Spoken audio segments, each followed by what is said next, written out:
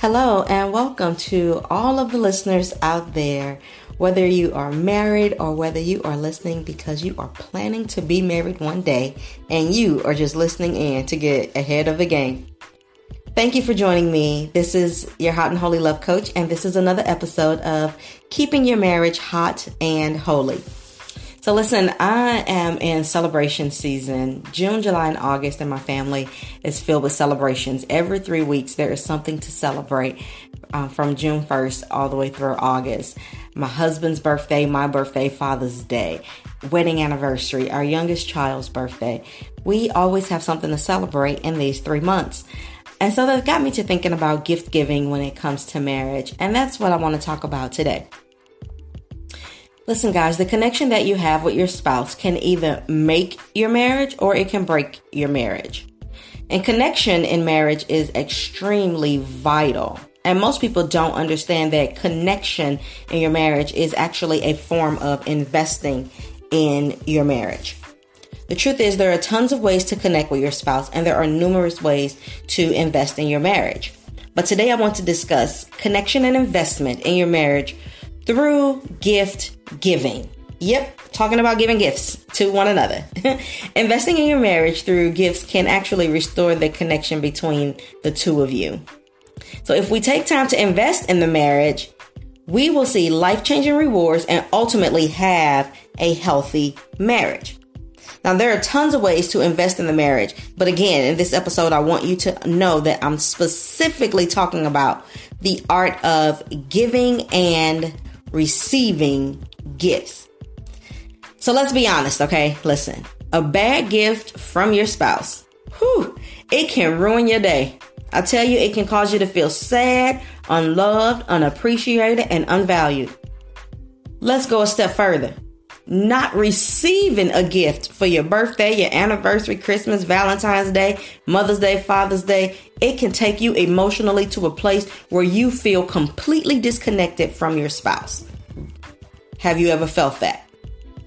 Giving your spouse a gift really does speak to his or her emotions. And then also the type of gift you give will speak to his or her emotions. Our emotions about our spouse are what keeps us connected or disconnected. This is how we take it. If I feel like you love me, then I'm excited to be around you and want to be under you and with you all the time. But if I feel like you don't love me, then I feel disconnected. And then listen, guys, we feel connected and disconnected based on how we are treated. And a huge part of that is what we get by way of gifts. Even if your love language is not gifts, everyone wants to be celebrated and acknowledged through some sort of gift. Being connected to your spouse plays a huge role in how we relate to one another sexually. If you don't feel connected, it's more difficult to reach that sexual ecstasy you desire.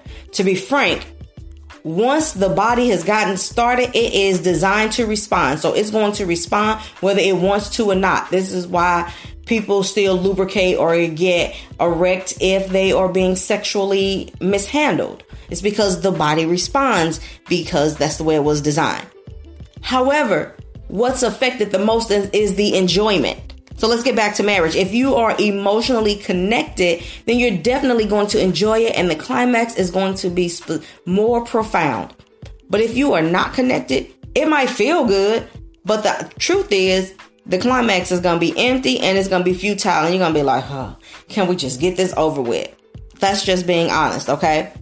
The ultimate goal at all times in our marriage is to remain emotionally connected so that we can enjoy the physical connection that we have. Because when the emotional connection is interrupted, we attempt to find or add things to help us reach a feeling of wanting to be together sexually. Here's what I mean. You've made me mad. I really don't feel like it, but I know I got to do it. Let me get some wine or some alcohol or smoke a little herb, or let me watch some porn so that I can get a mindset. Well, if you connect with your spouse emotionally on a regular basis, then you won't need to get a mindset because your emotions will already be tapped into, and even just the thought of them will make your organs start to function and desire your spouse. This is why it's important that we discuss gift giving, because gifts speak volumes. Bad gifts say, I don't love you. I don't care. But thought out gifts that are planned, they actually say, I love you. I value you. I value what you want and what you need. Those things are important to me. When you give your spouse a gift, you're investing in your connection. That's what I want you to see. But listen, here's what does not work. Trying to give a gift as an apology every time you mess up. The best apology or gift you can give your spouse after you have messed up or made a huge mistake is to change your behavior. There is no bought gift that you can give that will make up for an ugly behavior or a nasty attitude. So attempting to buy gifts to quote unquote make up, that really is empty, futile, and is very immature. Again, I repeat, there is no bought gift that can make up for ugly behavior or nasty attitude. Okay, let's keep going. So I'm still speaking about connecting and investing. So let's talk about this through holiday gifts, birthday gifts, anniversary gifts, or just because gifts. These celebrations are vital. They are a part of life. And the truth is, if you hate when these celebrations are coming up, it's probably because you are not prepared for them. Truth be told. So here's what I want to do. I want to help you get prepared. I want to give you 3 things that you can do to be prepared to make gift giving better, and so that you can invest and connect to your spouse and your marriage. The first thing that I want you to do when it comes to planning and being prepared for gift giving is add a line item to your budget for family and marriage gifts. Then in that line item, add a second line item for budget for extended family gifts. That second one for extended family gifts is the line to take care of parents, siblings, relatives, and friends that you want to celebrate throughout the year without taking from the money from your spouse and your children. So yes, you need to budget and put money aside specifically for gifts for holidays, birthdays, anniversaries, just because, getaways, conferences, retreats. You've got to put money aside and budget for it. Okay, that's number 1. Number 2 is actually take some time to sit down and make you a list. Here's what I suggest. Sit down somewhere after Christmas, but before the new year. And then write out this list of things that you want, need, or that you just gotta have. Make sure you include all your apparel, your accessories, your furniture, your jewelry, your vacations, conferences, retreats that you want to attend, massages, whatever it is that your heart desires. Put that on your list. Okay, you make sure that you make a list if you're a list person. Now then you take your list and you give it to your spouse so that they can have for the entire year, so that he or she is not guessing what to get you every time a holiday or a celebration seems to come around. And listen, y'all, they come quick. Okay, here's what we got to remember. We're not children anymore. There's a lot happening in life, and the last thing we want to do is stress out our spouse about shopping or celebrating us. Okay, so give them a list, and you can add to the list as the year goes on. Just ask to see the list, add to it, then give it back. My husband keeps the list that I give him in his wallet. So either I ask for it or I go into his wallet and grab it. And if that's not the type of relationship y'all have, then don't do that. That's what works for us. But I add to the list and then I give it back to him. Now, listen, if you or your spouse are not the write it out type people, then you still have to be intentional about keeping a list your own self. OK, what I have done, because my husband is not a write it out list type person, I have created a Google Doc or note in my cell phone that I can pull up at any time he mentions or says something that he sees on a television ad when we're out and about, or something he thinks about if he's on Amazon or anything. I make a list and I keep it my own self. So the point is, be intentional about hearing what your spouse wants, or be intentional about putting it out there what you want, so that we take the guess out of it and we take the frustration out of it. Okay. I honestly think that it's best to do it after Christmas, because before the new year, because right after Christmas, you have seen what you've already had, and you see what you didn't get, and you see what you want for the next year, and your mind is already thinking about those things, honestly. So go ahead and write it down. Okay, and I say before the new year because shortly after the new year, we're running up on Valentine's Day. So go ahead and get those things already put out there. Okay, still include the flowers, candy, balloons, and stuff if you like, but just make sure that you do those as supplemental gifts and those are not the main gifts. Okay, here's the third thing, my favorite. Determine what to give, when to give it. There's an appropriate time to give certain things. Here's what I mean. Birthday gifts should probably be more personal and all about your spouse. Whatever your spouse has said they want, then make sure you get your spouse what they want because it's their birthday. Christmas gifts, on the other hand, they can actually be multi-purpose. At Christmas time, you can get personal items. You can get items that can be used at the home if that's on the list. Items that they can use, that you two can use together if that's on the list. Here's what we tend to do. We have multiple trees up in our home for Christmas because they call me Mrs. Christmas. I absolutely love Christmas. At any rate, in the living room, that tree is for individual gifts and family gifts. Okay. In our son's room, those gifts come from our extended family. So if family from out of state send in gifts, they go under his tree. In our personal bedroom are our playtime and bedroom gifts that we open up separately. Okay. Valentine's Day. Get individual gifts along with something that says, I love you. This is a great time to get jewelry, vacations, retreats, those different things. Now, when it comes to Mother's Day and Father's Day, that's kind of tricky. You got to know your spouse. Make sure in all of these, you pretty much know your spouse. Stick to the list, but give them something that's more specific for them. Specific and something they're specifically asking for.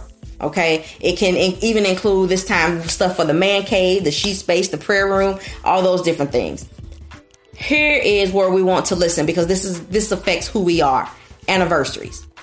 Use the time for anniversaries to really hone in on something for the marriage. Anniversaries are not the time to be getting individual gifts as a main gift. Use the anniversaries to get something together. You can get something that says I love you and I wanted to give this to you.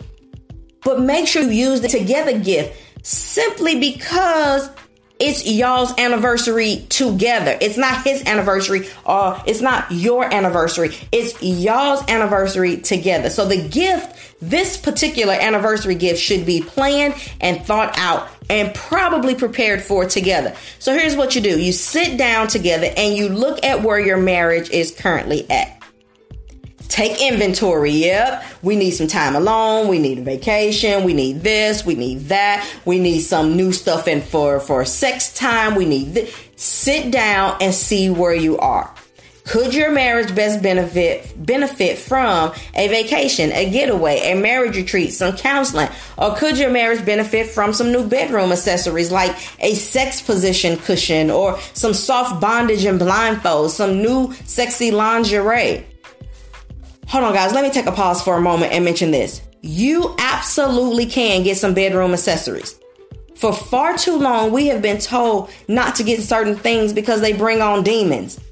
But let me tell you this. A new sex position cushion is only going to let y'all experience new uninhibited pleasure. And if y'all agree on it, then the devil must flee. Bringing in certain things like porn, now that will defile your bed. But listen, baby, let me tell you, if you get some new bedroom accessories, you will definitely awaken some love. Amen. Okay, so don't let what people have told you that you can't do that's not actually in the Bible. Don't let those things stop you from investing in your marriage and building your marriage and enjoying.